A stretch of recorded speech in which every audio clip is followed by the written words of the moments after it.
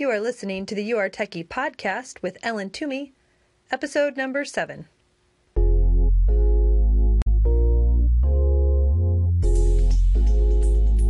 Welcome to the You Are Techie podcast, where it's all about growing in your techiness so you can find the tech job of your dreams. And now your host, technology learning coach, Ellen Toomey. Welcome back to the You Are Techie podcast. I'm your host, Ellen Toomey, and I'm so glad to be with you here today.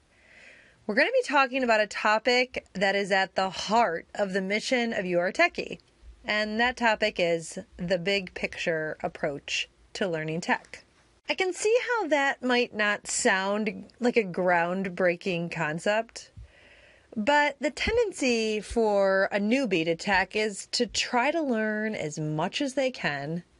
And while that might not sound like a huge problem, it really is.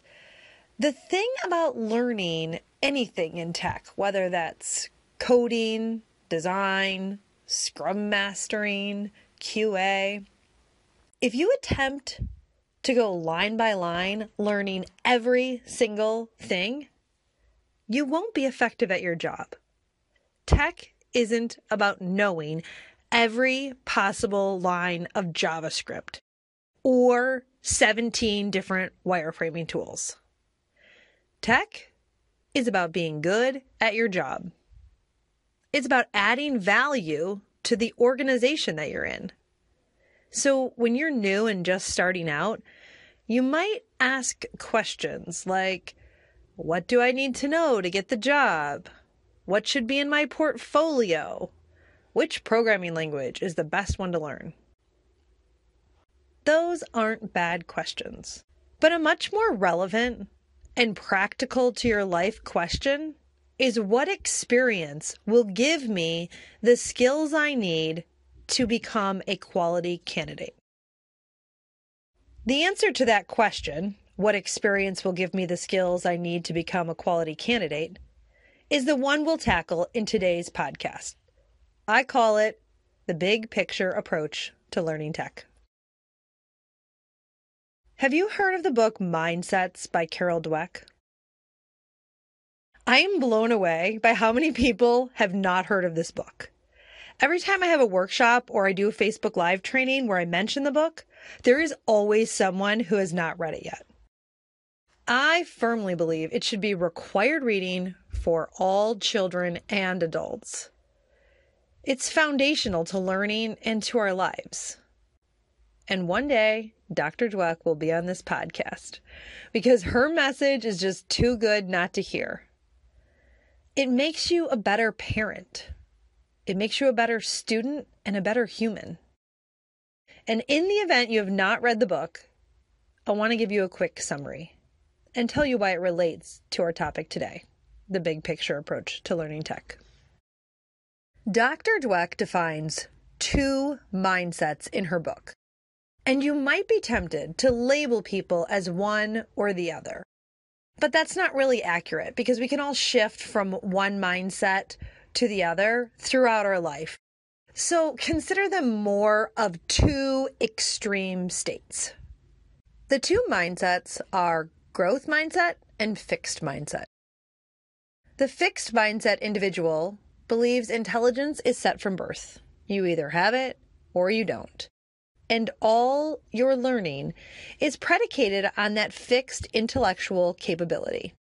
The term smart is of the fixed mindset. Someone has that ability or doesn't. That person's smart. That person isn't. The growth mindset can be summed up in the learning philosophy of, I haven't learned that yet. Every piece of learning is just a matter of time and energy, with the belief that the learner can get smarter. And that effort makes me a stronger learner. Dweck has spent 3 decades researching this concept, and it has been proven again and again by learning and now neuroscience studies that support her findings. The research on brain plasticity is one example. But let's be honest, that's a pretty dramatic shift from the way most of us grew up. If you grew up seeing other people as smarter than you, or maybe you grew up thinking you were smarter than other people, that can really jolt your thinking. It's foundational to the big picture approach to learning, though. Because if you don't fundamentally believe that you can learn what it takes to solve a problem that you've selected, you won't solve it. And it has actually nothing to do with your level of intelligence. It has to do with your belief about learning and about how we learn, about how you specifically learn. If you are familiar with Dweck's teaching, this might seem kind of elementary or basic. And you might be familiar with it because schools across America are beginning to teach this concept to the students and simultaneously the parents, which we need because this really wasn't the way that we were taught in school. With tech being so loosely tied to schooling, because many people in tech don't have formal education in technology, it's essential when you're entering the tech workforce that you understand how tech learning works.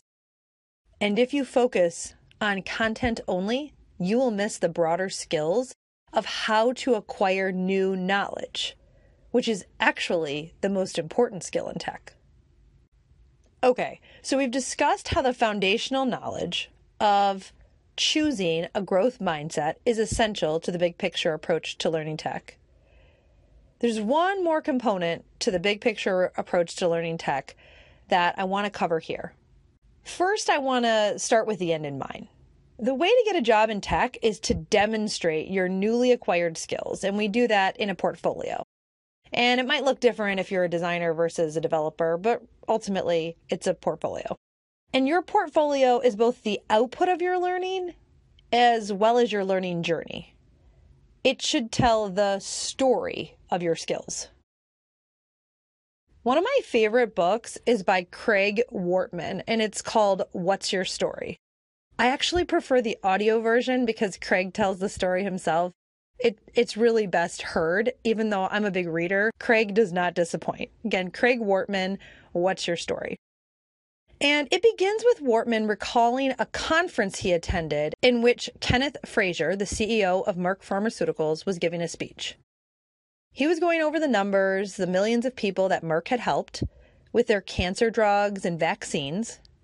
Then, Frazier, realizing that he was losing his audience in what Wortman calls the bits and bullets, stopped. He stopped and he told a story of a young mother who was lying in a hospital bed dying. The doctors couldn't cure her. Nothing they tried worked. She was going to die. Until one doctor called Merck to ask about an experimental medicine. Merck had half the world's supply at the time, which was not much. They tried it. It cured her, and she went on to raise her children and lead a normal life. The medicine? Penicillin. It's a powerful story that Wortman describes. And Kenneth Frazier connects to his audience not about the impressive numbers that Merck has, though they do have those. He connects with his audience with a story. And this story I tell you to help you understand the power of a story. By understanding the importance of a story, you will understand precisely what your portfolio must do. What story it must tell. It must tell the story of you, of your designing and building of a product that users care about because it's meaningful, helpful. It impacts the quality of their experience. If you do that, you will demonstrate your skills in the process. So how do you do that? How do you have a story to tell? You do that by finding a problem to solve. The specific story that you select is not as relevant as it being interesting and meaningful to you. There are many right problems. When I was first learning Java, I struggled because I was looking at it from a to-do list perspective. When I really began to understand how Java worked, it was because I was working on building a music recommendation tool. Think Spotify, if I would have only kept working on that project. I cared about the problem. And I learned many Java functions and syntax along the way. But I didn't set out to learn everything about Java. I just tried to solve one aspect of my self-selected problem, then another, and so on. The end result was a solid knowledge of the Java language. By now you're wondering what the big picture approach to learning tech looks like in practice. While selecting a problem to focus on for the big picture approach can be tricky, so let me walk you through how to select a problem. Then I'll give you some suggestions in case you're stuck to help you see what a great problem can be. It's important, however, I want you to differentiate between the suggestions and your own problem. Because to reiterate here, if it's interesting and meaningful to you, you're going to tell a better story, and that's very important. But if you are stuck, really stuck, and you have no idea where to go, I will say it's better to start than not. So go ahead and use the examples that I give you if you can't find your own self-selected problem. What is even better is to come up with your own problem that you care about enough that you'll keep going when you come across a challenge that takes you more than a working session to overcome. That will happen. That's part of tech. And if you go looking for someone to give you the exact line of code to solve that problem, or the exact placement of a UI element on your wireframe, you won't find that answer because everything in tech is contextual. A line of code might work in one situation, but not another. Learning how to think through the scenario that you're working on is the learning. That learning might take an hour, or it might take a week. If you're multitasking right now, I want you to come back to me because I want you to jot this part down. Take some notes. And if you're driving in your car or you're on a run, my favorite place to listen to a podcast, then you can go get the transcript of this episode at youaretechy.com/7. So youaretechy.com/7. So here are the questions that you're going to want to ask yourself when you're deciding on a big picture approach to tech. And we're going to do this in two phases. First, we're going to brainstorm, and just brainstorm. So you write all the ideas down that you come up with. And then we're going to go through an evaluation. So 3 questions for brainstorming. Here they are. What do I like to spend time doing in my free time? Okay, if you're a mom and you're cracking up, I totally get it. I do have some free time activities now, but for many years I did not. So no judgment if you don't. But let's pretend you had free time and you could do one, or maybe before kids. And what did you do in your free time before? This is a great time to go back to that. So what do you do in your free time? Okay, the second question is, what do I really care about outside of tech? I know you're passionate about getting into the tech industry or leveling up your career because you're here. But what is one thing you really care about outside of tech? If you're a mom, you might have said your kids. And that's okay. There are lots of problems. In fact, one I talk about that involves our kids. I'm going to push you to try to think of at least one other thing. But what do you care about outside of tech? Okay, brainstorm question number 3. What frustrating experience have I had online that I would like to be better? And definitely the examples I'm going to give come from that. I know we've all had that, right? Like you're doing something online and you're like, this is way too hard. It should not be this complicated. So what are some of those experiences that you've had? Jot those down. Okay. So those are the 3 questions to just generate ideas. And hopefully you have quite a few ideas that you've come up with from that list. And you might not have real specific ideas. You might just have general ideas. That's okay.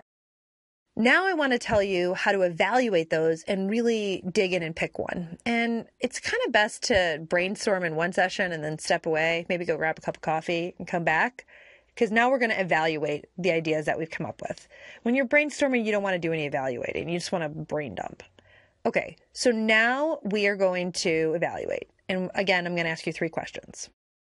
First question I want you to ask yourself for each of your ideas is, could I spend several weeks working on and still care about the end result? And so you just do that for each one.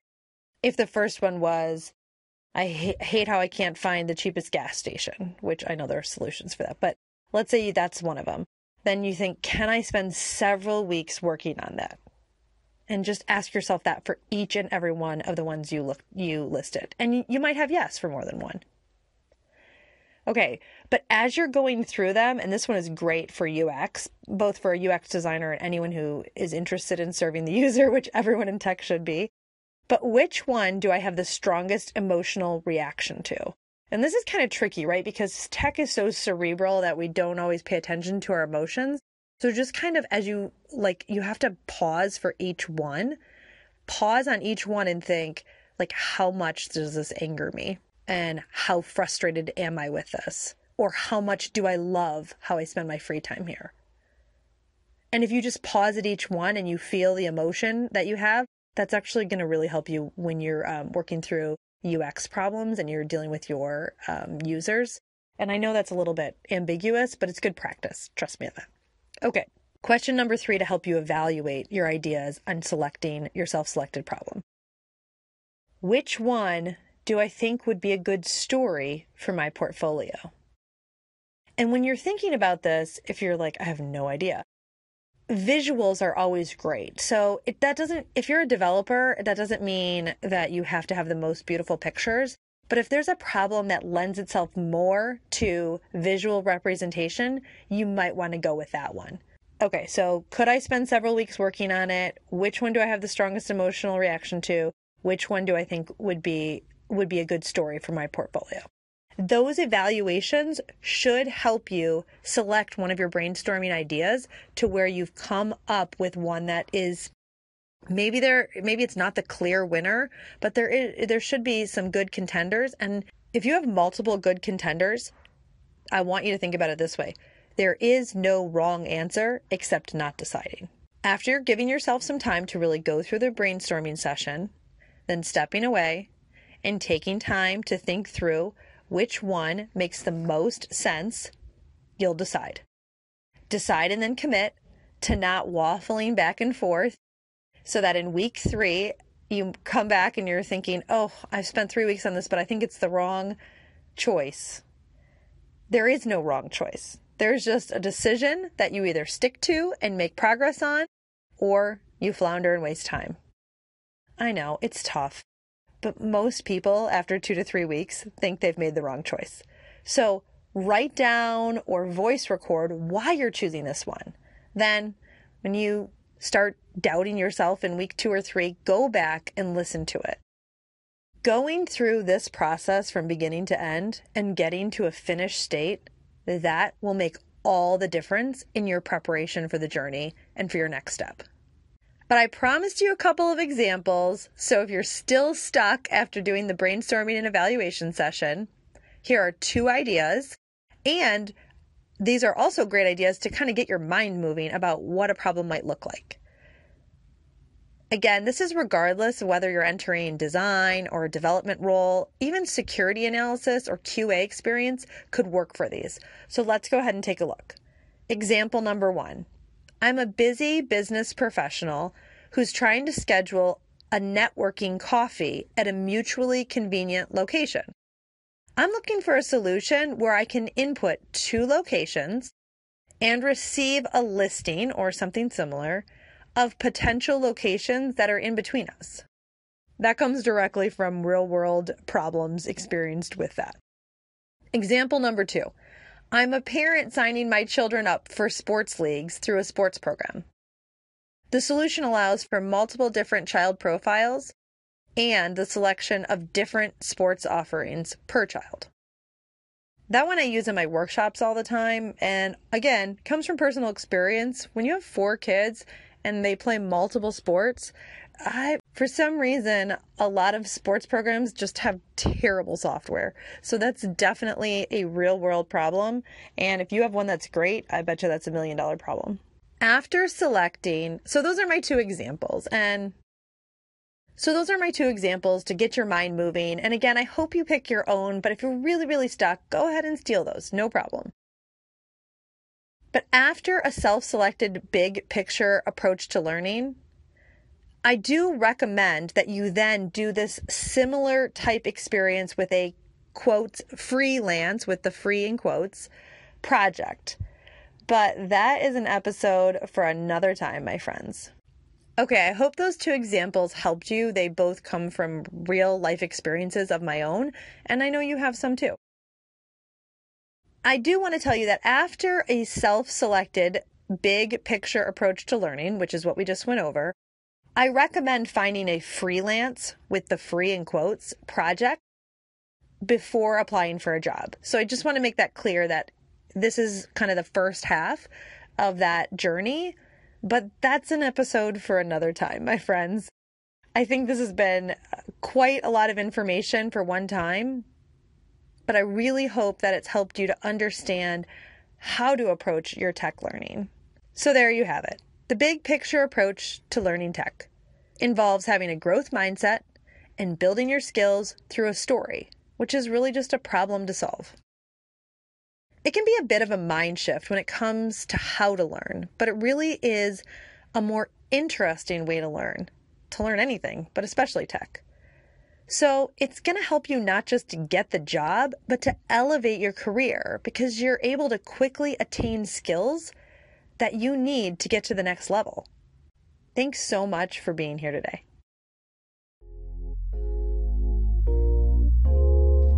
Hey, if you enjoyed listening to this podcast, you have to sign up for the You Are Techie email list. Imagine being in the tech job of your dreams. Join me to get the strategies, training, and never-ending support to get hired. Sign up at youaretechy.com. That's youaretechy.com. I'll see you next time.